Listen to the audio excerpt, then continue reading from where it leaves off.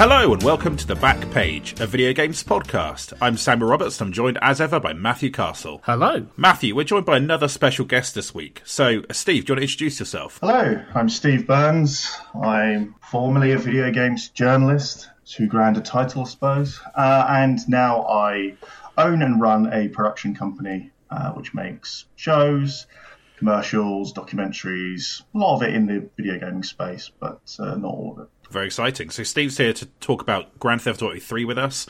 On October 22nd, 2001, Grand Theft Auto 3 was released on PS2 in North America and would follow 4 days later in Europe. It's arguably the single most important game of the modern age and established the template of the now dominant open world genre. So 20 years later, this episode, we're going to talk all about the game, its legacy, and how the GTA series would subsequently evolve from this first 3D entry in the series. So, Steve, I'd love to hear a little bit about your career. So you're the first person I've had on who I worked with at Imagine.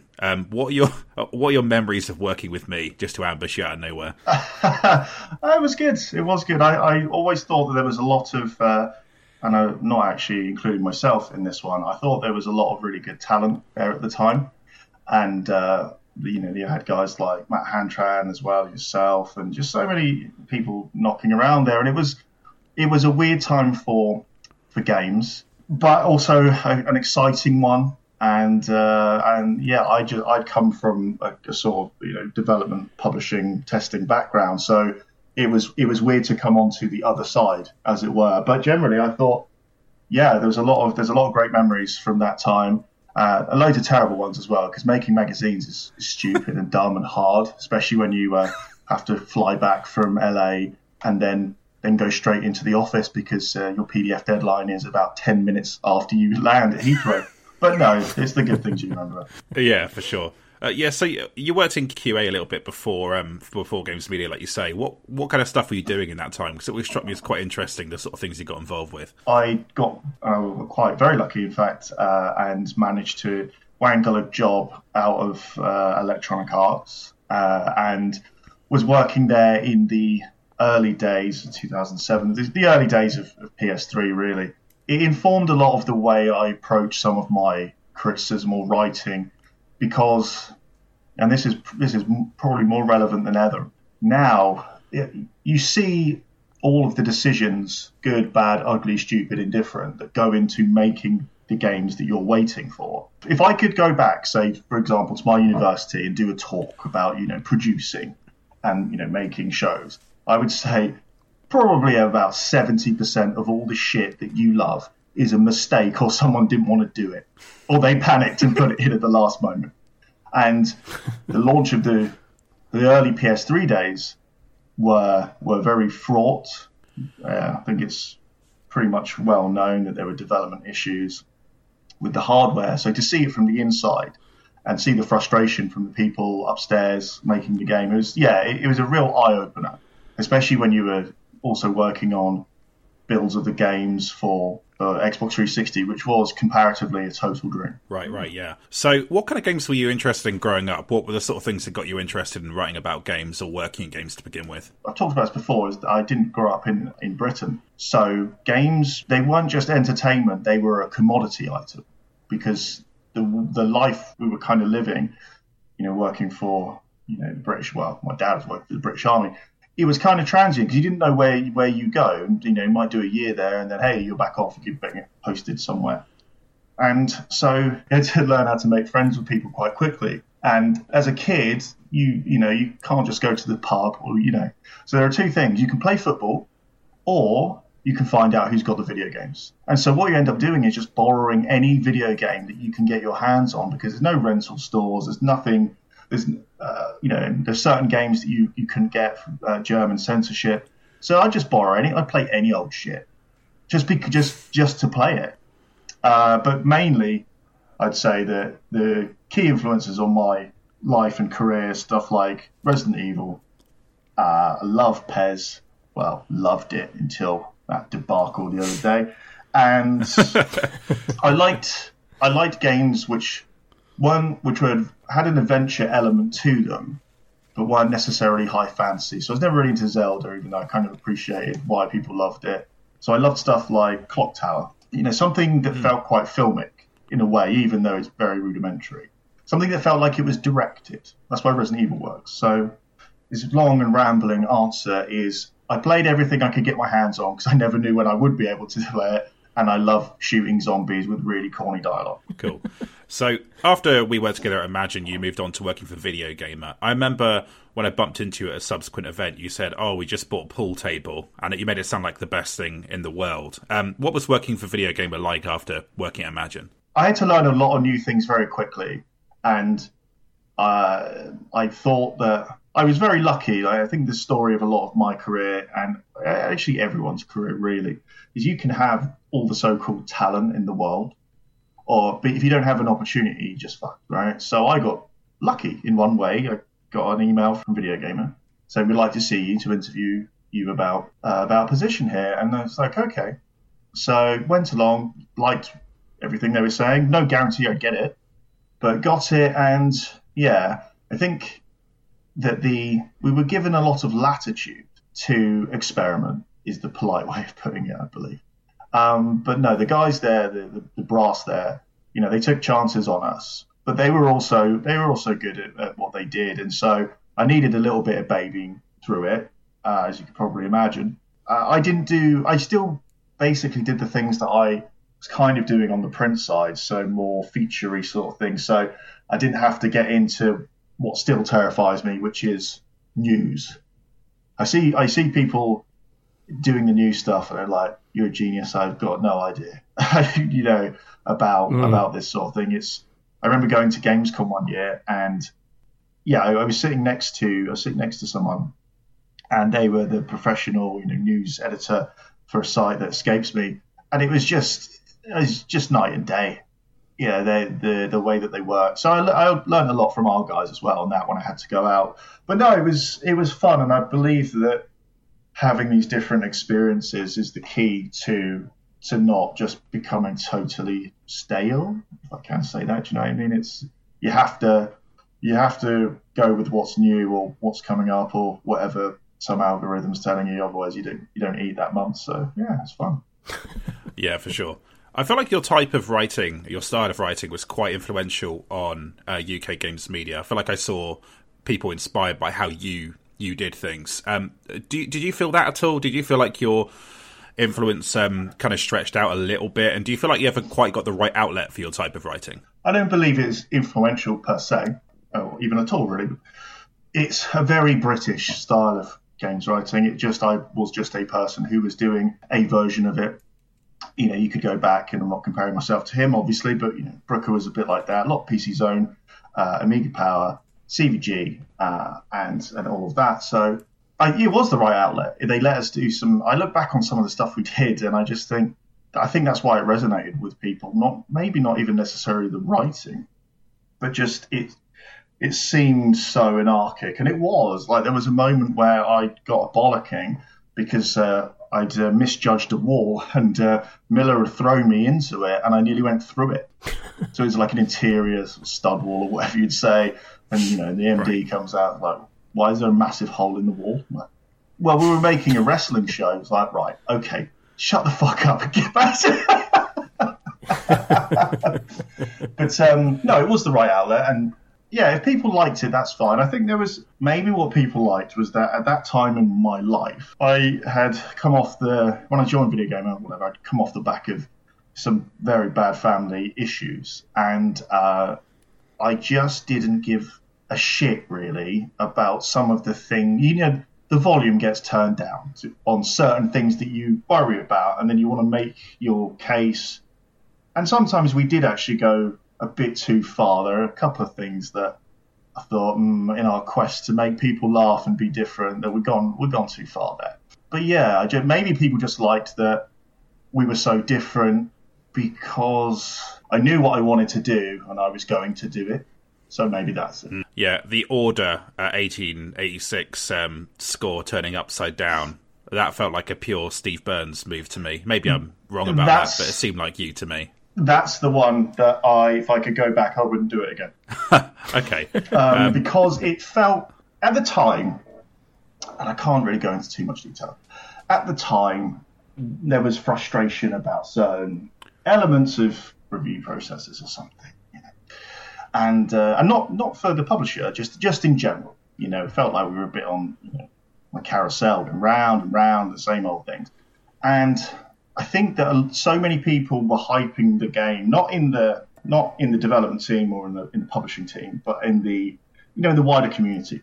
And there'd all been so much pushback, blowback on, we review something and then people would be like, oh, you don't know what you're talking about. It's like, mate, you haven't played this game. Like, what? And then, so I think that's where it's from. However, afterwards, looking back on it, I would say it was unnecessary. Even though we knew the point it was trying to make, I'm not sure that a lot of people did. And so, and so it felt unnecessary, punitive, basically. And again, as I was saying, I'd been on the development side, and I would have gone fucking mad if I'd have seen that and thought it was directed at me or us or, the royal we, the editorial we. So that's the one I would change. But on the whole, I think we did our best to entertain people and try something different and try and follow in that sort of British style. And I think we never considered it to be influential, so much so that we were in LA once and this guy came over to us in downtown and he kind of stopped me and he said, stopped us, but he's speaking to me, and he said, hey guys, can I get a photo with you? And I don't know why he said it. I just, in my mind, I was like, there's a stranger asking for a photo. And I just went, why? Which obviously, given the persona, must have come across as in-universe dickheadness. And then I looked down and I saw his lanyard and I was like, I'm so sorry. I'm sorry. I just thought you were a random guy from LA who wanted a photo, thought we were someone else. So it seemed to have influenced certain people. And if people liked it, that's fine. But yeah, I would change the order. That's for sure. Yeah, fair enough. So recently, Steve, obviously your company's Special Gun works with different publishers and other companies making video around video games. What's that side of things like for you? There's been some amazing opportunities and projects, and again, we've been lucky. But I'd like to think we've also been good when we've been asked. So we remade the George Romero Resident Evil 2 live action trailer, which was a dream of mine when I was, again, living abroad. I mean, in those days, YouTube didn't exist, obviously. And the only time you would see anything would be in a grainy, low-resolution screenshot that someone had nabbed off of one of the very rudimentary lighting capture kits in a magazine. So to be able to produce the kind of remake of that was exciting and terrifying, because now you're like, oh, right. Well, let's not fuck it up then, hopefully. We've worked with Disney on some Star Wars Empire Strikes Back stuff. We had an amazing time in Japan, in Osaka, where we went onto the development floor at Capcom's HQ. And I believe that's not a thing that's done. So we were very grateful to have been asked, which was amazing. Because dev floors to me are so interesting because of what's on people's desks just as much as what's on their screens. And I think you can learn obviously a lot from what books people have got if they're animators, or not just knickknacks or games, just their references. And I think you can actually learn more about them for documentary stuff, or infer and then confirm by talking, by seeing what's on the desk rather than asking them, because most people are very well media trained. And you're working with them, so you're not going to stitch them up or anything. But yeah, that's good. And we just finished season 1 of Top Gear gaming show, the official one for the BBC. Again, it was very nice to be asked and to do it, but it also comes with a certain amount of pressure. You have that moment in anything where you go, they're like, shit, obviously we're going to do it. And then you sign the deal and you go, fuck, man, we can't blow it. because so there's that pressure. But no, it's been fun. And again, it's different. There's so much good stuff to be done in and around that world. And that's why I think there's been a mini boom for stuff like NoClip, and then people make games and a lot of stuff like that, because it's all storytelling at the end of the day. And video games, to me, have been mystified for a bit too long. I knew this when I was at one of the publishers. They're like, game journalists coming in now. basically like the equivalent of draw the curtains around here. I get it because, you know, the technology element of it is important and secret, but it feels like a lot of the places we get to with players and even with publishers and journalists and developers is you don't really understand how this stuff gets made. So seeing that in this new job is very interesting. Yeah, it's interesting that like the video stuff you're doing now, because, you know, I did a couple of years sort of producing the sort of Xbox YouTube channel, which is nowhere near the same scale, but is closer in tone and sort of output, I'd say, to what you guys do in terms of like working with clients and stuff. And I must admit, like, I personally don't think I have the chops for that work in terms of like the stress of like delivering stuff where there's so many other people like outside of your unit involved. That's the thing that got me. On a magazine, you can only waste each other's time. You know, you have a set amount of time to make the magazine, and whatever happens is sort of private and in that office. Yeah. But like running a film shoot, and I've only done tiny ones, but even like we've got a big interview with someone and we've only got half an hour. The pressure of producing, like it takes a certain character to be able to pull that stuff off. So, you know, mega kudos for that. Well, thank you. That character is a man screaming into a telephone generally, and or moving his death date up about 35 years. It is stressful because like any, especially when you're doing something which has a name, a big brand attached to it.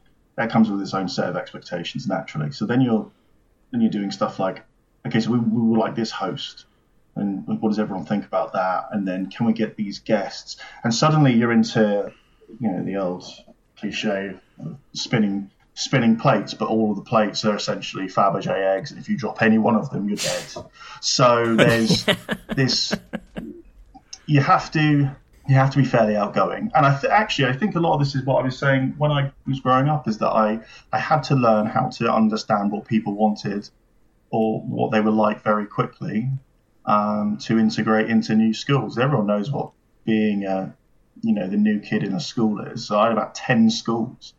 And so in one way or another, I can kind of understand where a lot of people are coming from and what they would like, maybe. Maybe I'm overselling myself here. I'm not Don Draper, but, you know, just trying to think about, okay, so where did they win? What's their win? And how do we actually compromise on me? And how do they understand that, you know, everyone's got to win? And that may be, you know, loggerheads with one another. But yeah, it is stressful, but it's fun in a weird, horrible way. I think it's, when you finish the shoot, so Top Gear was the logistics on it. Like when you get on set and you've got all of the lighting rig, and you've got the, you know, hair and makeup, and you've got the green room, and you've got the fucking Ferrari Testarossa turns up, and you've got a good blend, more importantly, more than the toys. You've got a good blend, and you get to know, I mean, you guys would know this, any project, you're like, this is good. Yeah, this is good. I can feel this is going somewhere. And that's the reason you do it, really. With anything we were doing that was substantial enough, I had a certain point where I thought, we've got enough now. After that, I didn't really care. Or, like, that's all I needed to get to was, like, we have enough to fundamentally do the thing we have to do. And just the relief when you hit enough is just our bliss. When we were dealing with the Ferrari stuff, it's just, this was they're rare anyway, or rare-ish, I suppose. But this was a right-hand drive version, so and those are super rare. And you get to a point where, like, yeah, you're fretting, like, and especially you got a lighting rig over this car, $200,000, and also you can't just, even if you had $200,000, your insurance paid out, can't just find another one. So. You know, and you've got this massive lighting rig over the top of it, and, you know, the gaffer and the DOP, and they're moving, you know, the lights, and you're just looking at it thinking, oh, I'm going to die here. It's like Ferris Bueller, you know, is a car just going to go through it? Like, yeah, and you're like, oh, but also you feel that about, more importantly, say, obviously about the people, because there's a lot of pressure on them. So you've got to make sure that they're comfortable, that they're feeling good, that they're not being, you know, feeling that they're totally under the gun. And mainly, the most important thing, this is my piece of advice, and this is Mills, it's my business partner, piece of advice, get a good caterer. Because if people have a bad lunch, you will have a bad shoot. And that's just the rule. Okay, I'll keep that in mind. There you go, Matthew. If you ever go back into video, just, Oh, more if sandwiches. If only I'd known I was one lunch away from success. Good lunches, my friend. That is the key. Trust me, you'll be amazed. Okay, great stuff, Steve. Well, let's take a short break then. We'll come back and we'll get into the GTA 3 side of things.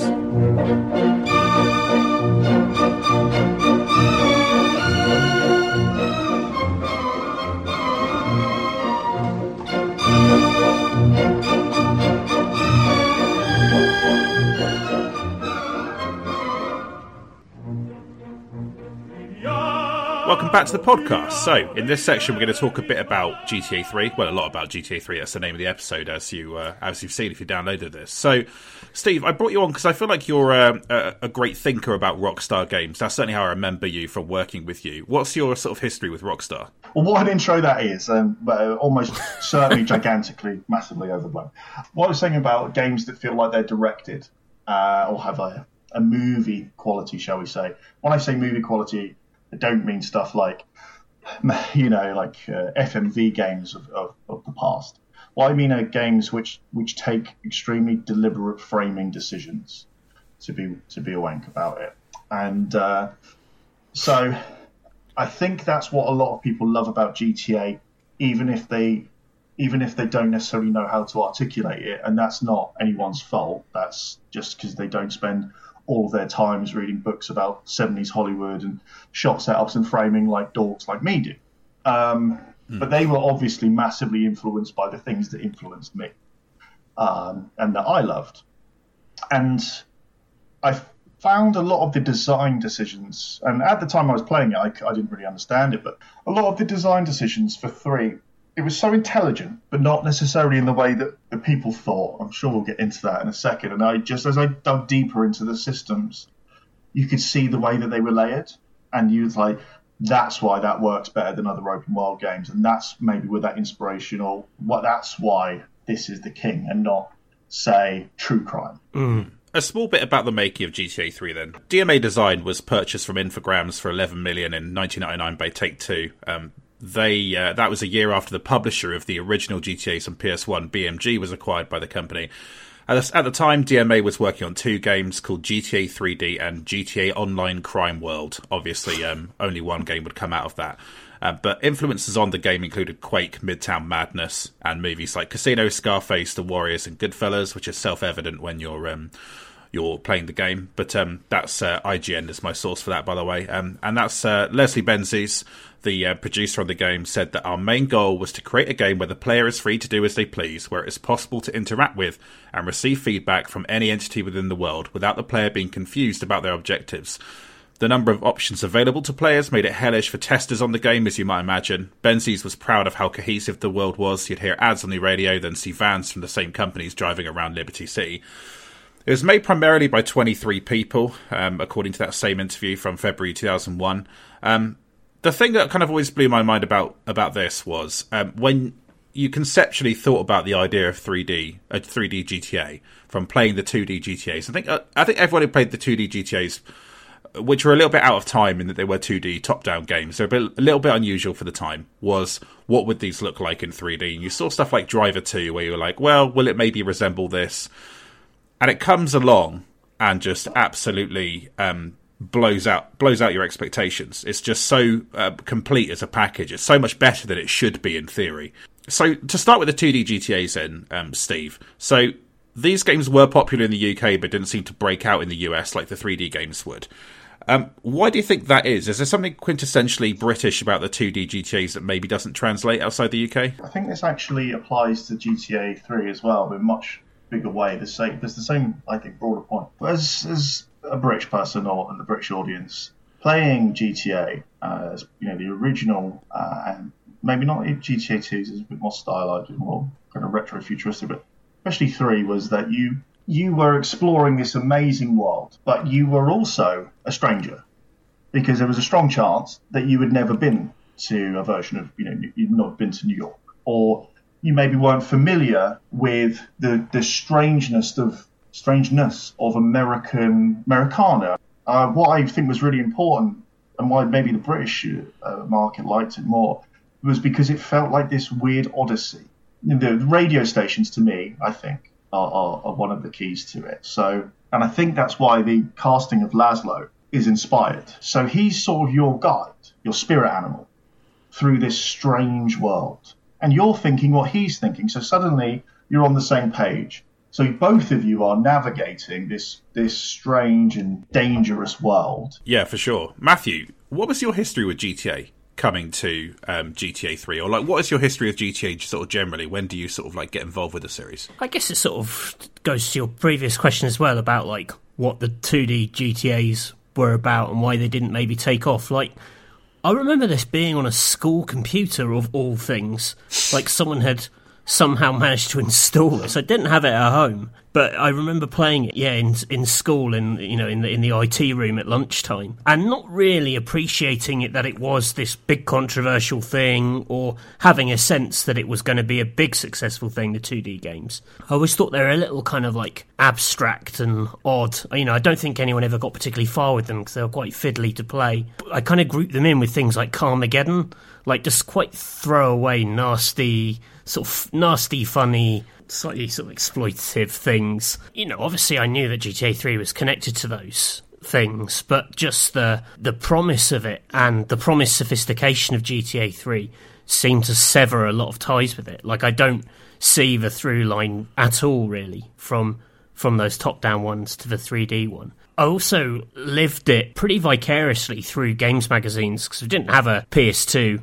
I didn't have a PS2 until, I bought a Slim at the end of its lifetime and kind of caught up with it. My brother got one a few years in, but we definitely didn't have one when GTA was on the scene. Yeah, I just remember reading about it in Games Master and looking at the screens, and it being one of two games where the impression was the madmen have done it. They've built the world. The other was Shenmue. Yeah. Where to read about those and see pictures of them, not even footage of them, but just to piece together what those games are from static images, you just assume, oh yeah, that's the whole world, you've done it, congrats, how exciting for people who get to play that. So I was always very, envious from afar. That makes sense, being a GameCube owner as well, I suppose, where you missed out on it. But, so I suppose then, Steve, when you first started playing Grand Theft Auto 3, I suppose, let's go slightly before that. Do you remember reading about this in the press and being excited about it and seeing it as a big deal? The answer, truthfully, is no.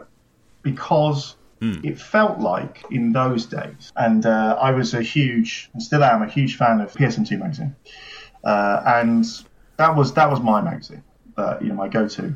There was one point where they issued an apology for writing more words about Jeremy Spake, star of Airport at the time, than they did about the original God of War in preview. And it felt at that point that things could sneak up on you.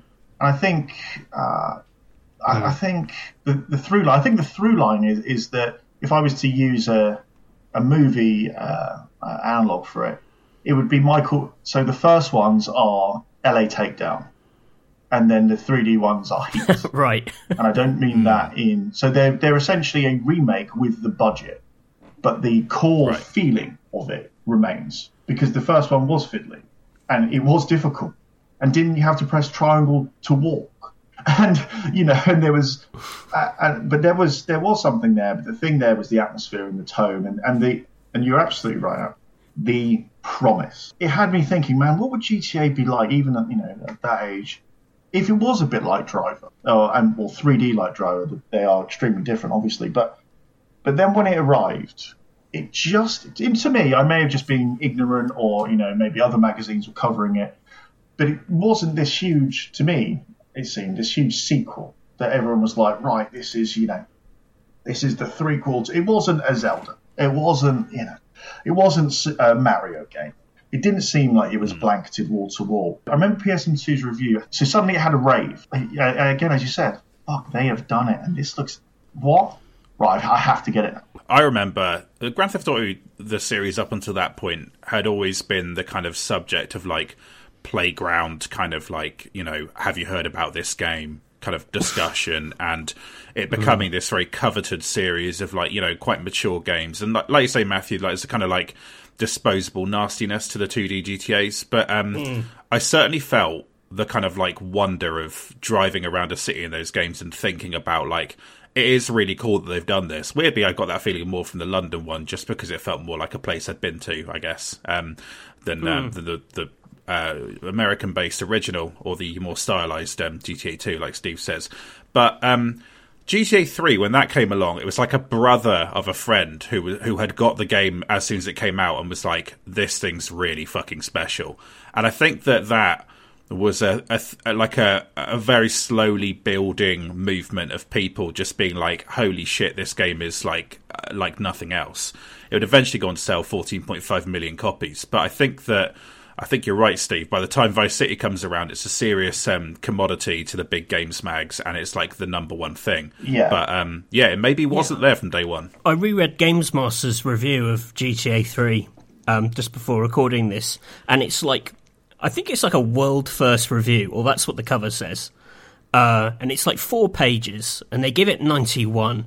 And it's almost like they don't know what to do with it. The writer is trying to convey that you can kind of do anything in this world. And like the only solid example he has is you can steal like a fire engine when it comes to put out a fire and then drive it around as his example of like total freedom. And he doesn't really talk about the story or the missions or anything like that, but you can definitely sense this initial sort of struggle to sort of pass exactly like how big and important it is. Didn't come out of nowhere, obviously, but it felt like it came out somewhere close. That combined with how it had the things that it did. So you're saying about the writer with the systems and stuff like that. There's such a good feeling in games, especially around about that time, where if you could use your ideation or imagination and think, what if I do this and then it works? You know, it's the fucking tagline for Primer. What happens if it actually works? And then it does. And the game doesn't punish you, not punitive. In fact, the game rewards you. And that combined with it just sort of appearing in a lot of ways. The word of mouth, the playground. I'd got my copy early from an indie. By this point, I'd read PSM2's review and I was excited. So got home and then the next day, a load of other kids had got it. There's a mission, I believe, that's called Turismo. And it's not even that far into the game, but you're a kid and you've only got a finite amount of time to play it or whatever. And I remember someone saying, "Oh yeah, I've heard that when you finish the Turismo mission, you get $1 million." And to spark an imagination, I mean, it's obviously bullshit, but to spark an imagination that the game has the capacity to do that, to reward you with something like that, is where it just blew people's heads off, I think. And you said about the story, that the story is weirdly different to the later ones. It's a revenge thriller, so it's like Payback, like Mel Gibson's Payback, or it's just, hey, you've been betrayed, you're in the city, find the people who did it, but you've got to get up the chain. Whereas the later ones are stuff like Midlife Crises or being Tony Montana. I got GTA 3 Christmas 2001. I tricked my dad into getting it from Argos. I said it isn't that bad, it isn't that violent, and I was 13, and he bought it for me, and my mum was not happy. But I regret nothing, of course. If the police want to arrest him, I'm happy to give up his details. It's absolutely fine. Kind of a plea bargain thing, that's fine. So, weirdly, when I remember this game, the thing I remember most is the first island in the game, Portland, because it took me so fucking long to get off of this island, to progress far enough to get there, that I ended up driving around this 1/3 of the map over and over again. And I think that the mafia missions in this are the most memorable in the entire game, just because so many of the best characters are quite front-loaded in this game. Yep. You meet a lot of interesting people, and then in your kind of slow rise to get revenge against Catalina, who shoots you in the opening, and you get arrested and all this stuff.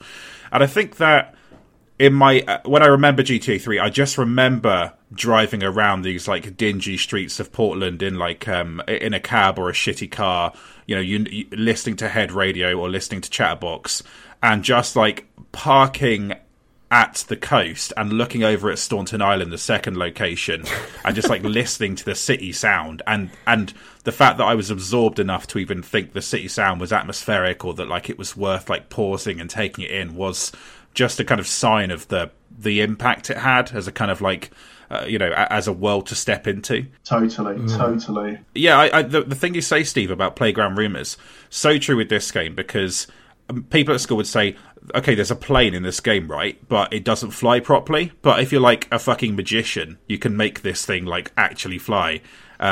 Or like you can snipe the moon and the moon will change size, and then going home and trying this stuff. Yeah, it was pure magic for that stuff. Yeah, so Steve, I was curious, what do you remember as the kind of like highlights of this of that world, and what are the kind of details that come back to you when you remember it now? If I was to describe it in the terms of the movie terminology, and obviously it's very influenced, to me it feels like a night movie. When I think about Vice, I think about the day, obviously. When I think about this, I think about what you said, driving around at night, and almost kind of taxi driver sort of thing. It's dingy, almost always raining in my memory. Metropolis of pain, right? What I liked about the talk radio was that it alluded to a world that you were in that you would never see, but you didn't need to. So there, the fake commercials, or the commercials, for video games, or for weird drugs, or for movies, or just in general. There's a story about Ridley Scott, who I believe when Hampton Fancher was writing Blade Runner, and they were going the first draft, I believe, and Ridley had asked him. He said, "You've made this amazing world, but it's all interiors. It's all kind of just like guys in rooms being mooded." I'm paraphrasing it. And said, "What's outside the window?" And then Ridley used all of his experience in commercials and stuff to do it. But it felt like in this game, you could see what was outside that window, even if you couldn't touch it or feel it. You couldn't go to the cinema and watch any of the fake movies. You couldn't play any of the games.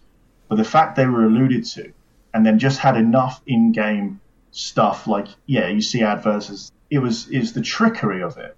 And I mean that in the best possible way. One of my big memories of this game is the fact that I always wanted to be inside. I always wanted to go inside, and correct me if I'm wrong, I don't remember there being any like interior missions in this one, but they did add some in Vice City, and that seemed like a huge leap at the time. You were like, wow, I get to go in the houses. Because this, my memory of this game is a lot of people like exiting doors from insides to come out and tell you interesting things, and then they go back inside and you never really got in there. But you're right, like the radio and things like that definitely sell you on what's happening inside. It gives it a life beyond, because it's quite a grim place, the outside. The other tiny detail I always remember about this is that sort of visual effects filter of like windblown trash and paper that's like everywhere in this game. This is like a dirty place.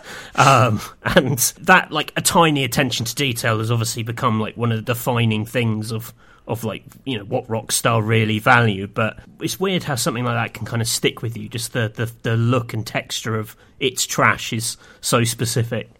Yeah, that's a really good point. That is, yeah, for sure. I think that there's like sort of macro level stuff that blows you away, and basically on every level they thought about how to make this world seem kind of real or amazing. The first thing it did that really dazzled me was there is a point in the game where I believe that the Mafia go to war with the Triads, and you see all of the Mafia NPCs and all of the Triad NPCs just fighting each other in the streets of Liberty City. Yeah. And it lasts for a few levels, but I remember the idea that the world state had changed seemed amazing to me, and there were just like set pieces popping off in different parts of the world. That seemed like absolute magic. Do you remember that, Steve? Yes, I do.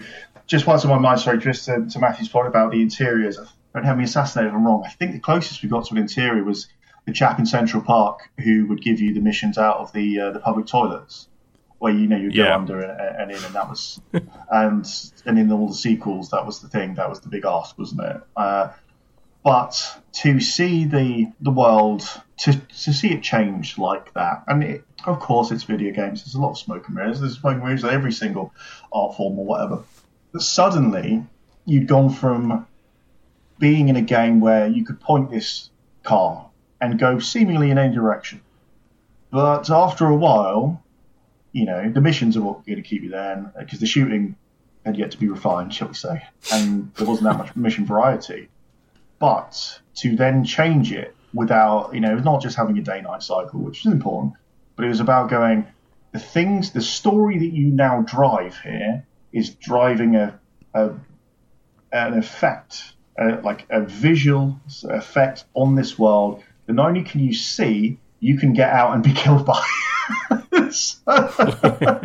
And it's visceral, to use the phrase the term we all love. I think that the interesting thing about the mission design is that this game is kind of like, it's rife with difficulty spikes, and like the entire series would be.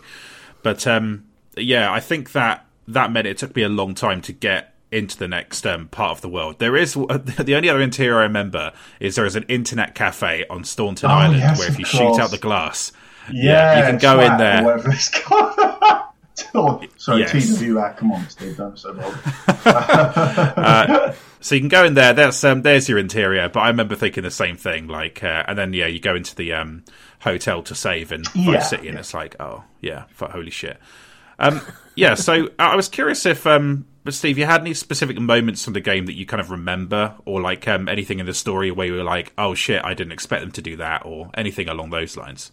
It's less about the story itself, as in the plot, I would say. What I liked about it, and what I continue to like about the plots in a lot of GTA games, is I like it when this is how they generally usually progress. Is that you have your low level gangsters, mafioso, whatever you want to call them. But then as the levers of power start getting thrown or smashed or whatever, suddenly you're speaking with people who have an interest in a way that interests me, which is basically the corruption of 20th century America. And so the guys who I like in the series, is it Mike Torino, James Woods' corrupt officer, even the guy who gives you the missions in the bathroom, the guy from, was it United Liberty Paper Company from 4? Just this feel, and that was another thing. It was this feeling that you weren't in a squabble or dynastic or territory struggle. What you were now in was something where the actual powers that be had an interest, and now there was a commentary, no matter how basic it may have seemed at the time, and obviously they got a lot better, more involved, should I say, that this world was now way bigger than you. But you were somehow the protagonist of reality. So now you've got these meetings with these guys who are just clearly way above your pay grade. And so it's less about the plot, but more about how it builds, and then just keeps on chucking stuff in and says, okay, like the corrupt DEA or FBI, or, the corrupt alphabet officers, shall we say. That's a staple. One other thing is that I loved the character, is it Donald Love? The media impresario who appears to own, to my mind, he actually owns the city, because he owns the conduit to which you experience the world, which is the radio. Yeah. And he had that voice, kind of deep baritone or whatever. Carl McLaughlin. Yeah, right, exactly. And again, this kind of unseen, almost like force, and there's a couple of missions about, his tower and all of that, and I believe there's actually a really difficulty spike sort of around that point in the game. But that, to me, is what stands out. And also the guy on Chatterbox who says, guns don't kill people, people kill people. I only use my machine gun in the safety of my own home or car. And it's just like the car line at the end. It does me every time, because I know why, because it's, and so do you remember when we were in discussions about some of this before, and I played you 107.7 The Bone, that San Francisco Bay Area, and the adverts and the callers, it's insane. It's just totally insane. Yeah, it was like one of those insurance ads where it's like, you can get therapy from home, and it'll only cost you like $9,000 and like one of your toes. Oh, yeah, that to me is what stuck out, and like I think I'm quite a few years older than you, Samuel. So it's more of a case of, I don't know, like the stuff that I really liked about, not saying, your take on it, Juvenile or anything. I was I was now I could just go, you saying about your dad having to buy it for you and everything because you were 13, so I'm, a few years older than you. So I can just then go and rent certain movies that they're referencing.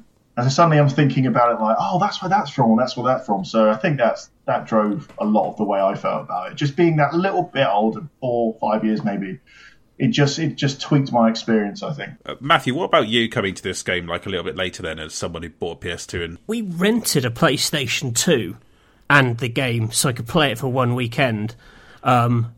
The only time this ever happened before was when I rented a PlayStation to play one weekend of Final Fantasy VII without a memory card. Wow. So it was like when you die, you're dead.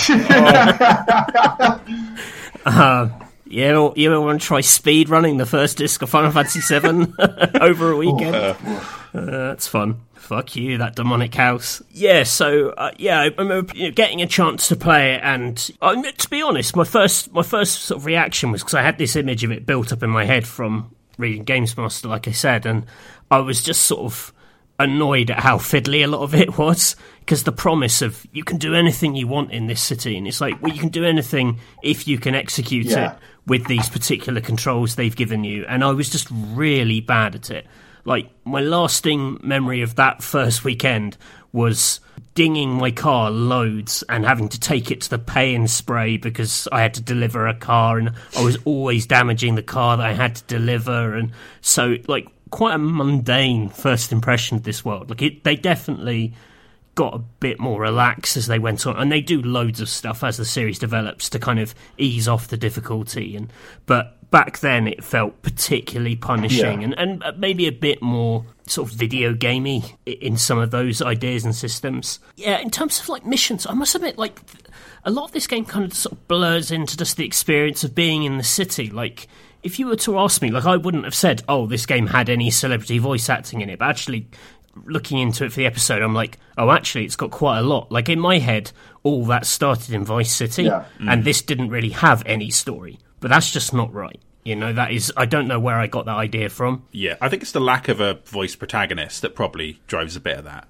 Because obviously, when Tommy Vercetti adds a very different dynamic to the game, he's like, he is a force in the cutscenes, whereas you are just a guy who is told stuff and then you get on with it, which I think has a bit of power in itself. I actually do remember the story, and I think it's because I have a stronger relationship with this game than I do with Vice City or San Andreas, which I think makes me a bit unusual in how people experience the series. But I remember, like, one of the first moments that really blew me away is after you've done a long string of missions for Salvatore, the mafia boss, he sends you to pick up a car, and along the way you get like a pager message, and if you don't... Oh, yes, this is... Yeah, and if you don't read the message properly and you get in the car, it explodes, and it turns out that Salvatore was pushing you out of the picture because he thought you betrayed him.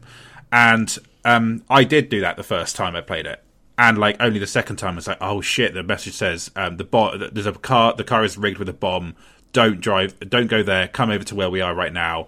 And then that leads you to the second island. That unlocks the next bit where you get in a boat and you're suddenly working with the Yakuza, and you're suddenly against the people you've been working for the whole time. Yeah. And I thought that was amazing. Steve, do you remember that bit as well? Again, and that was something which said, hey, actions have consequences in this world. And this is why I think it kept things fresh. So you then got to this second island, but you were essentially kind of back towards, if not the start, the kind of beginning of the middle.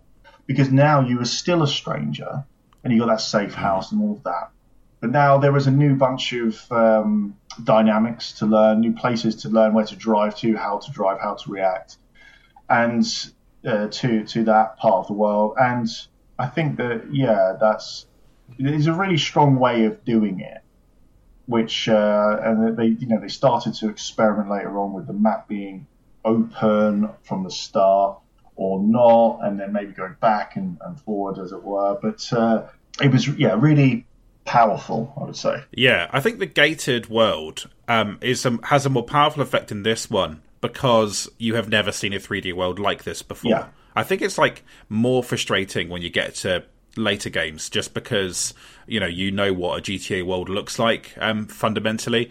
But in this, because you just have no idea what is waiting for you on the next island other than what you can see from the skyline from across Portland, that it was like euphoric to go to a new place. It was just because you'd never seen a world like it before. I think that was really important. Bomb the base, I definitely remember as a key moment. You sniping the different dudes while 8-Ball blows up. That's like a proper good end of first act. It was usually go here, shoot these dudes, come back. And this one was no, go here, plan it, and obviously this reaches total, Apex or online and its heists and that feeling of making. Obviously, you made a lot more decisions there, but the general concept is the same. That we're executing something, and we're making a decision on how I approach it, rather than just bust in and kill all these guys. We are still doing that, but now you're thinking, okay, well, I've done this first part of this mission, so what's the best way so I don't fuck all that up as well? Because and I think to Matthew's point as well about the controls is that I think you get the AR-15 towards the end of the game, or towards the middle end of Act 2, shall we say, and that had a first-person view mode, and so suddenly it was so rather than this, the lock-on system, which was very fuzzy, now you could almost free aim, and it just changed everything, and that's why I remember the PC versions being so well received, because now you had mouse and keyboard control. It was totally free and open in a lot of ways. So it improved the playing experience, the action immensely. The weird thing with this game, that I've seen a few people make this case in various video essays and write-ups over the years, is that the slightly more hands-off approach, or the simplicity of the missions, the fact that they maybe are a bit more sandboxy than the kind of cinematic kind of drive that Rockstar gets hooked on, and now becomes a much bigger part of the picture as they kind of work towards modern day, where you literally end up with these incredibly choreographed cinematic missions in like Red Dead Redemption 2. But some people kind of have a fondness for GTA 3 in terms of they see it as a bit more experimental and sandboxy. You're given a mission objective and you can kind of achieve it any way you want within the rules of the game. Almost, I've seen a couple of people say like it's almost a little bit immersive simmy, in that you can like set situations up by like parking vehicles to block off escape routes and then assassinate people that way, or you can just try and run them over. I didn't have that deeper relationship with this game to test that stuff out, but it definitely, it gives you like a lot more leash to kind of try what you want, and that leash, I think, gets shorter with each passing game. I think that the ability to play it, to play later games like what you're saying, is still there, but it's not as optimal. In fact, it's suboptimal in a lot of ways. So I used to do all that shit, and also the missions were difficult, so you had to get creative. You'd have to go, well, I know that this van turns this corner on its script every time. So I'll get my van and I'll stick it there, and hopefully the game won't eat it when I look away. And it was very good at that as well. Okay, there was the bug with your garage, and there was sometimes, you get a car and look behind you and it just, the game had deleted it or whatever. But I mean, we're not too far away from games like, was it Boiling Point, Road to Hell on PC, where, as I was told in one of the very, very damaging reviews for it, that you spent all this time trying to save the money to buy your car that you needed. And when you bought it, the game just ate it. You were just fine. And so you just like, I mean, you'd laugh about it now, but I imagine I would have smashed my entire life up if that had been the case. But so there was, but you could, I know, I think you're right. But now the shooting's better, the aiming's better, the options available are better, and they're not more funneled, maybe, but more optimal is the way of doing it, especially with the GTA 5's characters' abilities. So basically, the game is saying, you're in a gunfight, this is your man. Rather than, okay, so now I've got to think, well, I keep on dying, so if I can get this car here at this time. No, this is in Vice City, sorry. But it's the Sabre Turbo, and you race the guy to win the car towards the end of Vice City. And I just couldn't beat him. And it was a bit of a choke point, and people were like, no, this is too difficult. And, that you can just patch it there, and that was that. Get good. Yeah. So what I thought was, you know what? I'm just going to do it, and you're going to keep beating me. And I'm going to do it until I find out where that last turn is. Because the game is going to punish me for not hitting any checkpoints. Because the fail state is he beats you. So I found out where the finish line was, pulled the car up, got a sniper rifle and shot him dead. And so he falls out the car. I get in my car, drive round and go through. You've won. Because you don't need him anymore.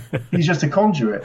But I actually think in later versions of the game that's patched out. That's interesting. And the difficulty dialed a little bit down. The later games would introduce quality of life, shall we say, improvements, which enabled you to get through it without having to immersive sim it. I think that there's a real push and pull within this game where it would get really tetchy about something like, oh, you dinged this car and you need to go take it to the pay and spray.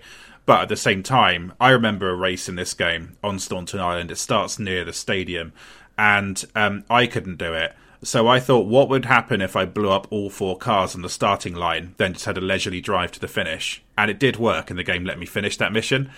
I do like that, because I think that you could argue that's almost more of a kind of like Metal Gear Solid 5 style open world design choice, where it's like, this is the objective, but what you do in between doesn't matter as long as you fulfill the parameters of the objective. And it's true that later Rockstar games get a bit tetchier about, you fight with this character, or you lost a trail for this and stuff. Yeah. And this game could have that too, but I almost kind of like wanted that more from the future of GTA. This was obviously such a tremendously ambitious undertaking, and that in a way it's sort of this may sound too grandiose. It's like, the line when in The Matrix, where Morpheus tells Neo, some rules can be bent and others broken. And again, imagine what was going on under the hood for this. And so it felt like with this game, if you could understand how it works, you could get around it.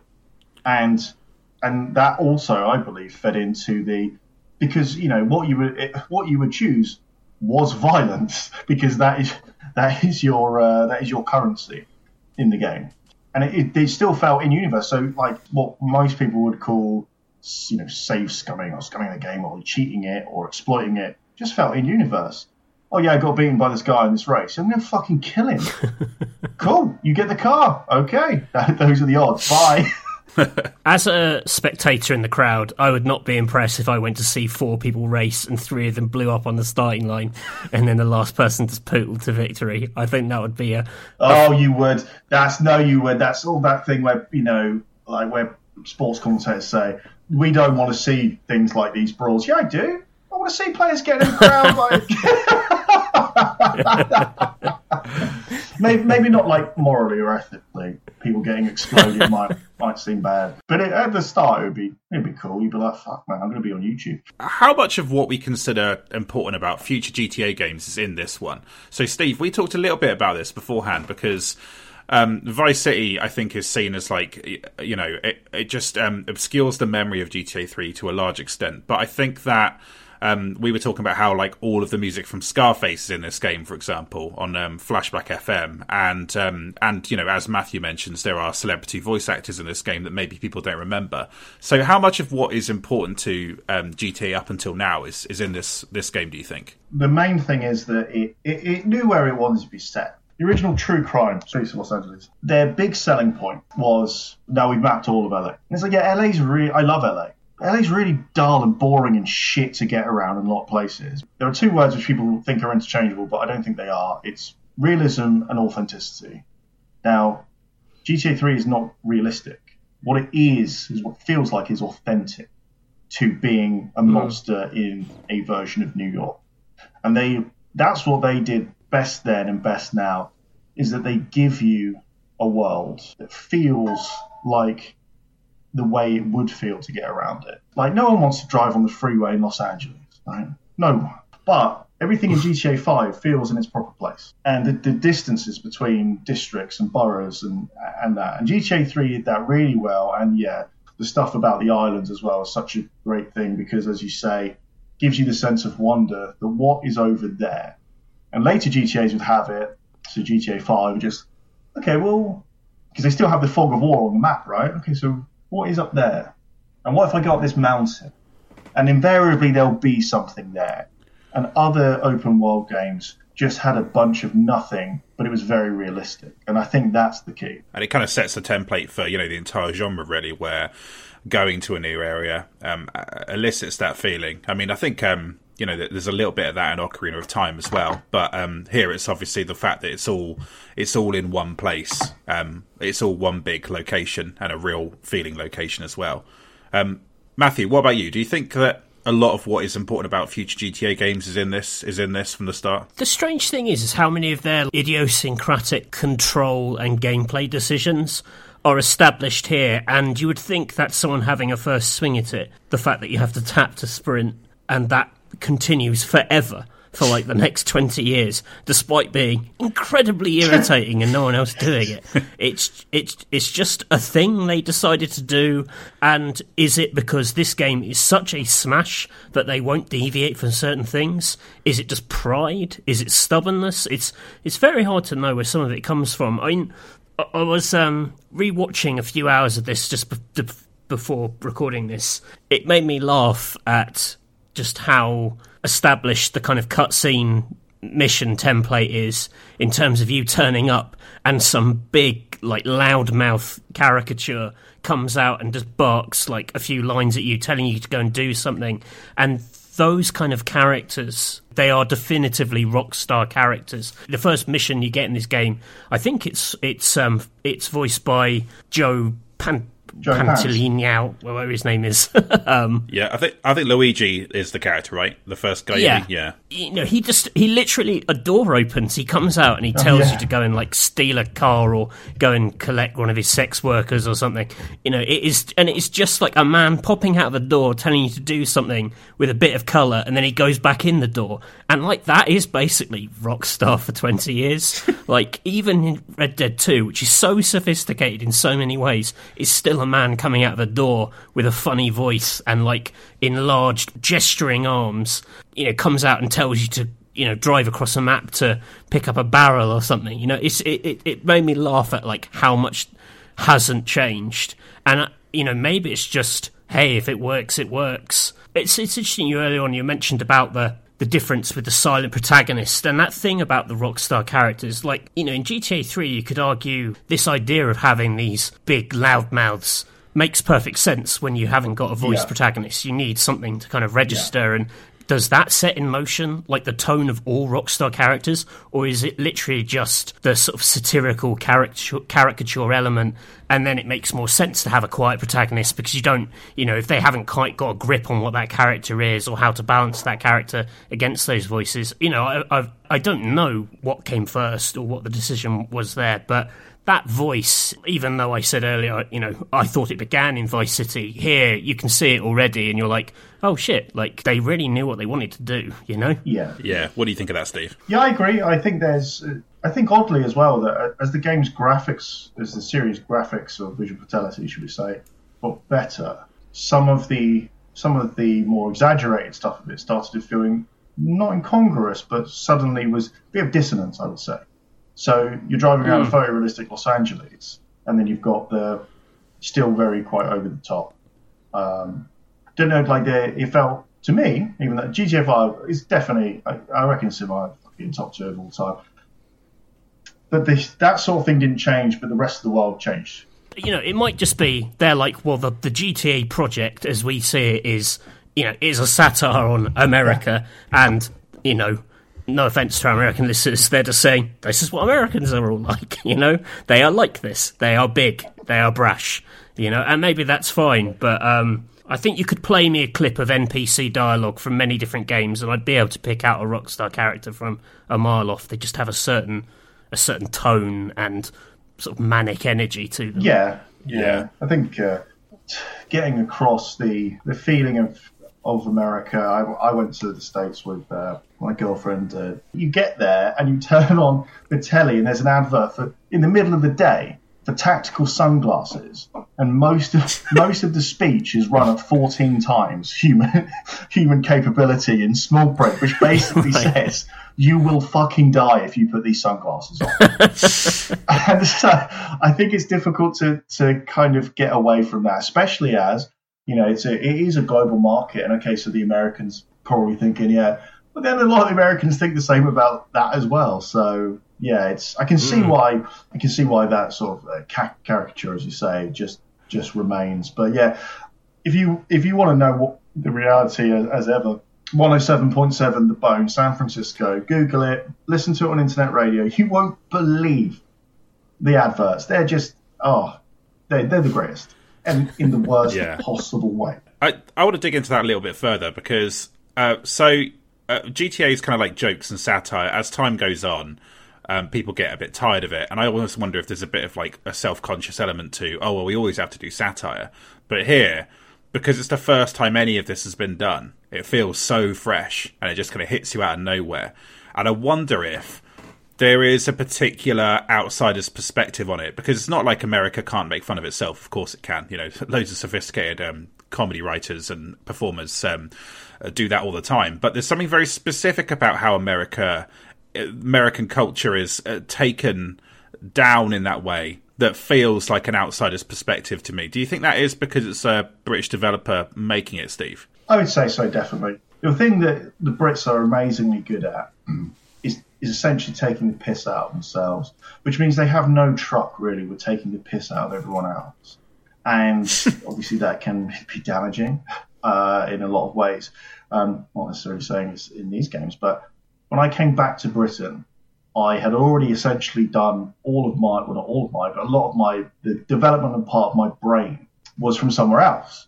So I come back which is ostensibly home, and it's just weird place because it's not yours, right? And so every little thing that suddenly goes against those little cultural mores, especially when they're now amplified through $35 billion, is going to be played up in that way. I remember I went into a Hard Rock cafe in LA for reasons never really explained nor justified, I suppose. And there was this almost Larry David style back and forth where I had said, "Can I get a serviette?" And the server did not know what a serviette was. But to me, and this was actually on me, not her, to me, from where I'm from, you're thinking, how on earth? But then someone just interjected going, he means a napkin. And I think that kind of, the two cultures which have the same shared language, but with key cultural differences, I think those two rubbing up against each other is always going to be funny. The weird thing with Rockstar, though, for all this sort of satirising of the American dream or America or whatever you want to call it, they're also totally in love with the culture. Maybe that doesn't come out as much in 3. Obviously, Vice City is a love letter to a very particular era of film and TV, and San Andreas definitely leans big into the sort of LA films of the late 90s. Maybe it's just my hazy memory, but I don't remember 3 having as clear an identity in that sense, beyond maybe like, here's some Mafia, so it's kind of like the best hits of, Mafia films. Personally, I think like you say, there's a very specific pop culture reference point they're using for the other two PS2 GTA games.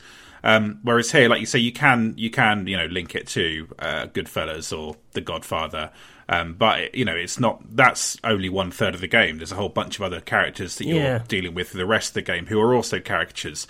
I always felt like it was their intent was to let the city do the talking and to let the city be the big character. Like I say, maybe it's linked to the having a protagonist who doesn't talk, but once you finish this game, and I played this game loads after I finished it, there are no more missions to do, there are no more mission markers. All you do is drive around, steal cars, hang out, and enjoy the atmosphere of the place. And I almost think that I think you got maybe a point that they thought that perhaps, like, to take it to the next level, you need that extra layer of character to the place. But it felt to me they thought, well, this is the first time this has been done, so in some ways the place does the talking for you. Maybe I'm reaching there. I think that to a lot of people, I mean, obviously we've got the at the time we're recording this, they've announced the GTA Definitive Edition, and it's going to feature various upgrades on the original games. To me, it feels like the beating heart of GTA on PS2 is considered Vice City or San Andreas by many players.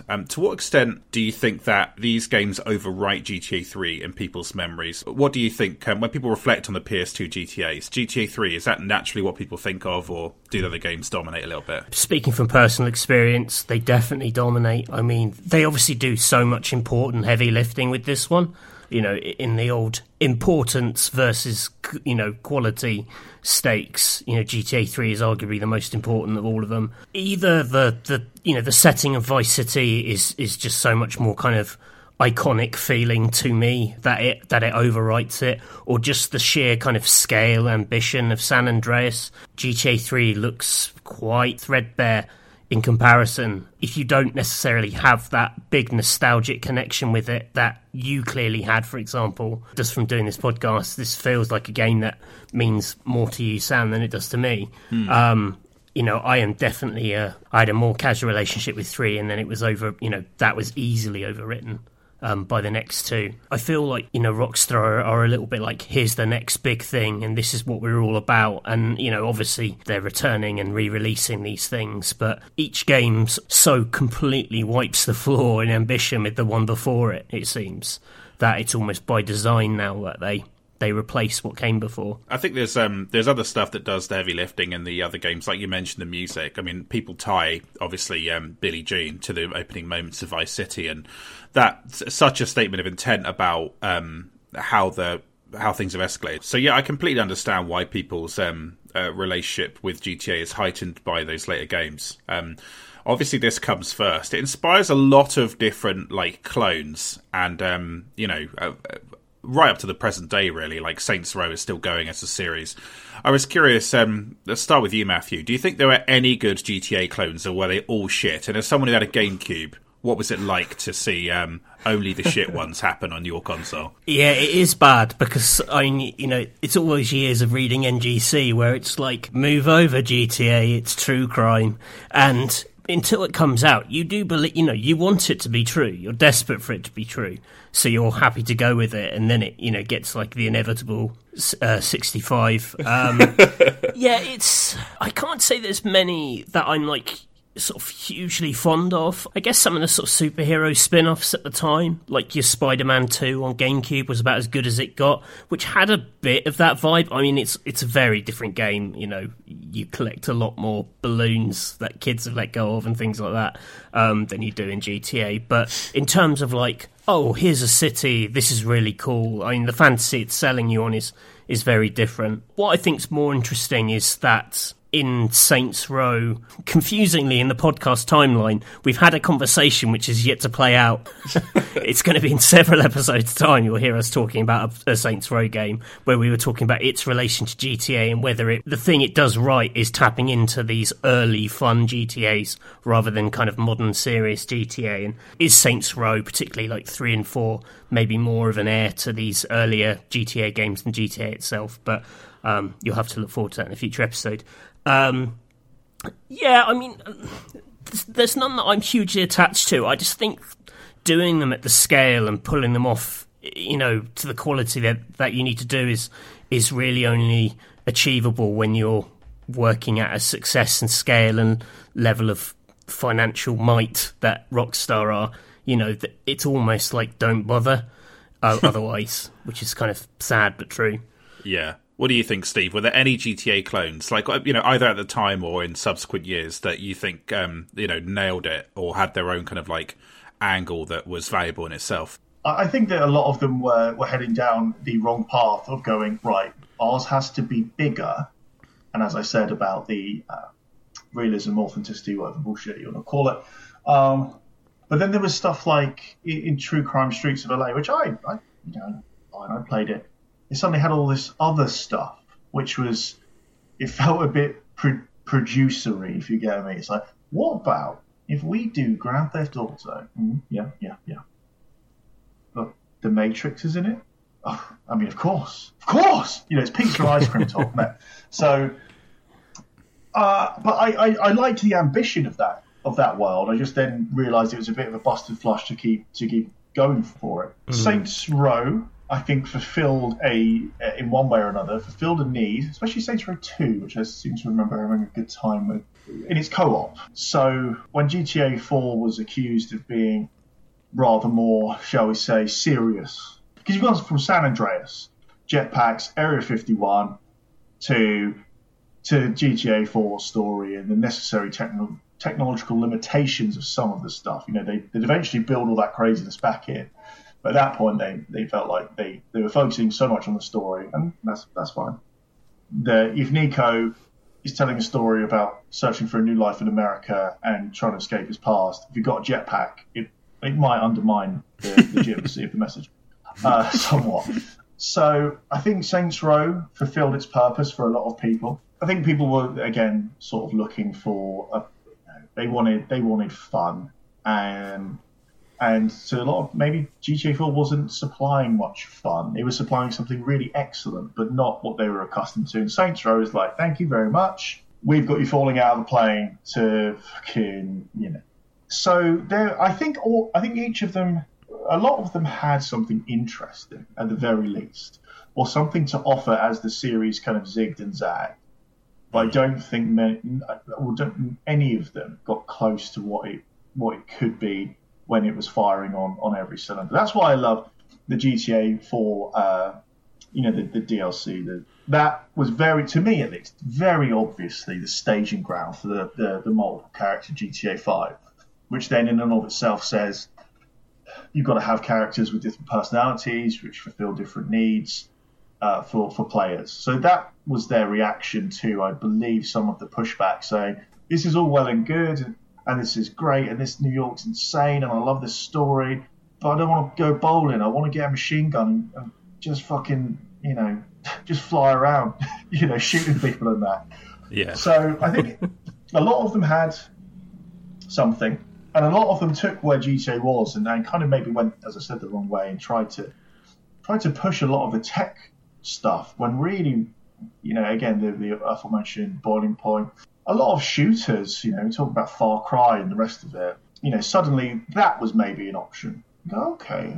I remember reading a preview, I think in Games TM of the original Far Cry, getting really excited. I think they called it Encounter Design or 5 Minutes of Fun or, something along those kind of later Halo-ish action bubble sort of line. And that reminded me a bit of GTA. Okay, as Matthew was saying, we can do this. So a lot of them, some of them were just fucking toilet, but even games like, say, Just Cause, the first one, I quite like the second one. The first one, that was again, right, it's massive. The island is massive. Right, okay, but it had a cool thing. Yeah, the grappling hook. Great, all right, fun. So I think each of them had something, but they could never marry it to what GTA does when it's at its height. Yeah, I think a lot of them went like lowest common denominator. When I think about GTA 3, one of the first things I think about is the opening with the music and the sort of moving still images that make up the opening credits, and it's so kind of like classy. And yeah, I think that all of the clones like took a different piece of it and built out on that, but it was generally tied to, how do we add bullet time to this, or how do we escalate the tone of this so it's like even sillier, or how do we put the Simpsons in this? So yeah, whereas like GTA always had like a layer of classiness, so maybe you wouldn't think of GTA as being classy when you sort of think about the series generally, but it is, it is classy. And its cohesion was what made it feel like that, right? The original Saints Row, I remember the demo coming out, and that was another big thing, a big coup for Xbox 360, is that suddenly you were moving away from having to pay $4.99 whatever for an official mag with demos on it, and so suddenly it was, to me, that was a little bit like the VHS revolution in the 80s for knockoffs. So suddenly you could have a version of something much more famous and influential and good. But if you got it into people's hands at the right time, they would watch that shit. all play it. And if it was easily available, Lost Planet, that was the first day. Didn't it crack like 1 million downloads? And suddenly everyone was now sitting up going, so if we've got GTA, or a version of GTA, and there's no new GTA on the horizon for what seems like decades, cool. I remember it caused a bit of a stir, especially because, it looked like it did at the time, which everyone really liked, in terms of like its fidelity, not necessarily its art design. So, yeah, I think but all of them were chasing an element of GTA, whereas GTA was just going to outpace them every single time, so you're just left in the dust again. There were a few takes post-GTA 4 of Saints Row 1 is better than GTA 4. I remember thinking, come on, that's insane. It was like, I think that there was just a bit of bad intent to some of those takes. I just think that like people weren't willing to engage with what GTA 4 was trying to do, which was like, flawed in a lot of ways, but also worthwhile. In terms of like, I don't know, it was sincere. And then I feel like when Rockstar went back to not being sincere and every character being a bastard who calls you up and you take missions from, people didn't really like that either. And so yeah, it's a tone thing. Yeah, it is. And I think what it is you're now so big and there's so much on the line, and I think this is the same with franchises as they go along, is that suddenly it's very difficult for both the creator and the player to move away from certain things that defined an experience before, even if you're trying to do something different. So as an example, I was the only player in the world, pretty much, it seems, who was really good at driving in GTA 4. And people hated that. Well, I didn't hate it, but, they didn't like the fact that everything seemed to turn like a boat and the weight of it. But I played so much GTA 4 online, Cops and Crooks, and I'm shit at shooting, but I can drive. And so suddenly there's this dynamic. GTA 5 comes out, they tweak the handling. And you're like, so suddenly that's taken away the edge, whether that's what I'm good at or what I like, or both. Once you hit a level of success and then do a follow-up, there's always going to be someone, or people in general, who don't, and you see this actually more acutely, I think, with first-person shooters. I mean, that can happen within the same game when something gets nerfed or buffed, right? Destiny 2 being the main one.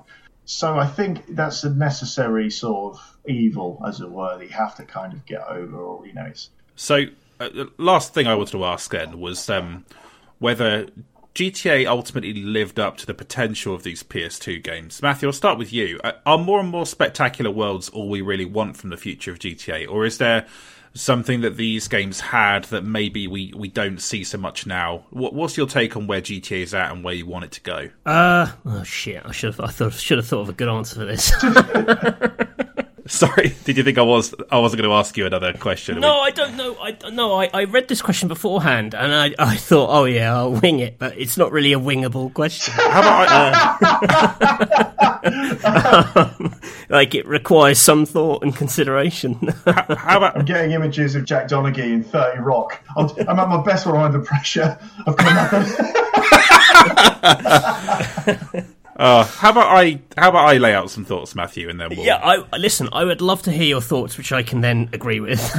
Okay, good. Yeah, good podcasting. Okay, so yeah, I personally think that a lot of it is here, and if anything, they're a little bit too indebted to these games. I keep thinking about a mission in GTA Online I did, where it's one of the heist missions, and you're blocked into this little square, and then enemies come at these 3 different alleyways and then push towards you, and then you have to survive and get out.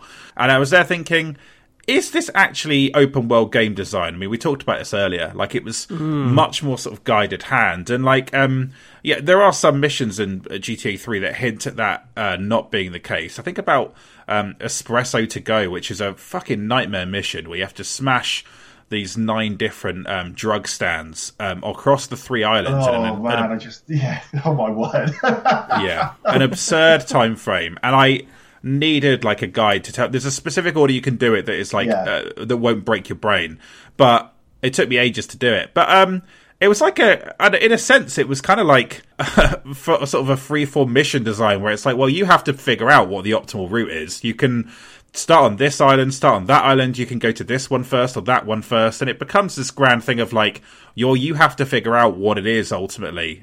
It's just one objective, but then you can do mad stuff like, well, if I turn on the flying car cheat and instead of having to drive to this bridge, I just fly over to the next island and smash it that way, and the game will still let you finish the mission and move on. I think about how that GTA Online mission have been hemmed into that square isn't so much open world mission design, and I do wonder if the future of GTA might be more exciting if it did have that MGS5 style thing. If well, this is the mission, we'll drop you in. You can go pick up anything you like, or come from the sky, from the sea, whatever it might be, in order to finish this. And I think that is maybe what I think that Rockstar need. Like, there's nothing wrong with their world building or the worlds they design; they're fantastic. But I think like an evolution in mission design is the thing that I think maybe GTA could use. Any thoughts on that, Matthew? I completely agree. Okay, great. Steve, what do you think? Is there anything else that you think that the future of GTA sort of really needs, or anything that kind of got lost from these PS2 games going forwards? There's a heist mission. I'm not sure if it's the same one. I think it's the bank robbery, and then you do start in a square, and you're on motorcycles, and someone's in a truck. And I remember rage quitting it like a child because I just tried to do something similar where, after failing it a few times, I realised that this is the basic attack pattern. So I'm just going to hop on and fuck off. And then it goes, yeah, you've left the mission area. And I'm like, well, I'm trying. I'm trying to get out of it. I think that what GTA Online says to me is that the experience is trying to go deeper rather than necessarily wider. So yes, there's that other island, and then there's the new Diamond Casino, I believe. But that's more iterative rather than saying, hey, and now there's another 400 miles of whatever. So I think I was always really into the weird sort of proto GTA Online-ness of GTA Vice City Stories, where towards at some point, maybe just when you kind of open the world up properly, you can start deciding on your criminal empire. And, you've got the rackets, and you've got how much money you put in protection and this. And I always thought that in GTA 5, and this is what GTA Online actually achieved, GTA 5, to me, in its initial release, I love it. I wasn't upset by it. But I thought there's something else here, and I described it as using money like most people would use bullets. It's about using money to influence the world, and that's exactly what they've gotten into now, right? So you've got to essentially, they have the job titles, you're the CEO or all this, and that's fine. So I think wherever they go will be more like that, and maybe this is just the last vestiges of the GTA 5 way of doing things and the older GTAs. I'd be amazed if they released a new one anytime soon, but I'd also be amazed if it wasn't pretty much persistent online, make the world as you want to see it, which is what they're doing now. And it's obviously phenomenally successful. So I think it's a bit of both. GTA Online says to me that's where the money is for them, and that's where the depth rather than the breadth is where they're gonna win. It wouldn't surprise me if the world was slightly smaller in the next one, but from the get go, you could get into all of this stuff whilst also having a sort of a story which leads you through. See, I think they're actually going to keep them more separated than ever in a sense. I think that they're so aware of people's criticism that they don't make single player DLC anymore, but they make loads of GTA Online updates. So they'll keep those as they'll be very binary. You'll do your story and then you'll have the online option to go with it. But I don't know. I guess we'll see. That's a big unknown. Another point. There's 1 year separating the release between GTA 3 and Vice City, and there's probably going to be 10 years at least between GTA 5 and GTA 6. So what a different world we live in. That's I also had something the other day where I realised that when GTA San Andreas launched, the pop culture or the cultural place it was set in, which seems so long ago, which if you deducted the same amount of years from now would be around about 2009. Yeah. So after the release of GTA 4, yeah, we're doomed, man. Yeah. Yikes. Me and Matthew talked about this on another podcast, but I think the gap between Vice City, I think Vice City relative to when it was released is like 2005 to now. I think it's like late 80s, and we were saying, what would you put in it that represented 2005 culturally? And we came up with Paris Hilton and the film Inside Man. And those that was all we could do to sum up those years. I saw Inside Man in the theatre, and I didn't hate it, but I did not see Paris Hilton. But it's odd to think of those things. I mean, I don't know. There'll be something like, now I'm thinking about 2005, and a lot of those early to mid aughts, as wankers would call them, I suppose, just feels like a real wasteland. It's all low rise. Yeah, it's all low rise women's trousers. That's the game. And the OC, that's it. And Von Dutch or whatever cats. It's strange. Well, I mean, that's the very blinkered and myopic version here. But I would love them, just before we run, I would love them to do, if they're going to do story stuff still, I would love them to do almost like a GTA anthology. I'd love a 70s LA one. And, wasn't it Drivers, was it Parallel Lines? Actually, a lot of people really like that, don't they? We didn't discuss that one earlier. For its time hopping and stuff like that. But yeah, I'd like that. But yeah, it has been so long. And the simple fact is that GTA Online is simply too profitable for a company to just go, right, on to the next one. You just can't. Because someone's going to go, well, what about me? So it's no wonder to me, really. Whatever it is, there will be a bit where a man comes out of a door and tells you to go and kill someone. And then he'll say something funny, and then he'll go back inside. Yeah, amen. Okay, so let's wrap up there then. So, Steve, where can people find you on social media? Well, terribly loaded question. I'm at the Steve Burnio, so the Burnio's Burnio. That's my personal Turbo. I use that the most. That's pretty much it for that. You can go onto Twitter and read my many and varied hot takes on why new Halloween movies don't work, why their mise-en-scène is bad, and you'll go, man, this guy's full of shit on the podcast, and it's getting worse. But it's been a pleasure. Thank you very much. No, I really appreciate you joining us, Steve, and sharing your thoughts on GTA. It's been an absolute pleasure. Matthew, where can people find you on social media? I'm at Mr. Basil_Pesto. You can follow me at Samuel W. Roberts. The podcast is Backpage Pod. You can email us at backpagegames@gmail.com. Ask us a question, that sort of stuff. But thanks again, Steve. And I look forward to playing that GTA Definitive Edition and pitching. If you enjoy the later GTA games, you need to go to jail. That sounds like a good angle. Yeah, I mean, it'll work, dude. It'll work. I mean, you can say anything these days. You can just, you can come out and say The Godfather Part 2 shit. Someone will agree. But there was some unbelievable take earlier today, again, saying, Halloween's just a rip-off of Texas Chainsaw Massacre. What are we talking about? It's fundamentally different. Oh, one of the guys got a mask on, so's the other one. Right, good. Right, got it. You can just say anything these days. Yeah. Negative feedback is sometimes worth more than positive. So. Well, there you go. And you can look forward to our 10-part Halloween podcast with Steve coming soon.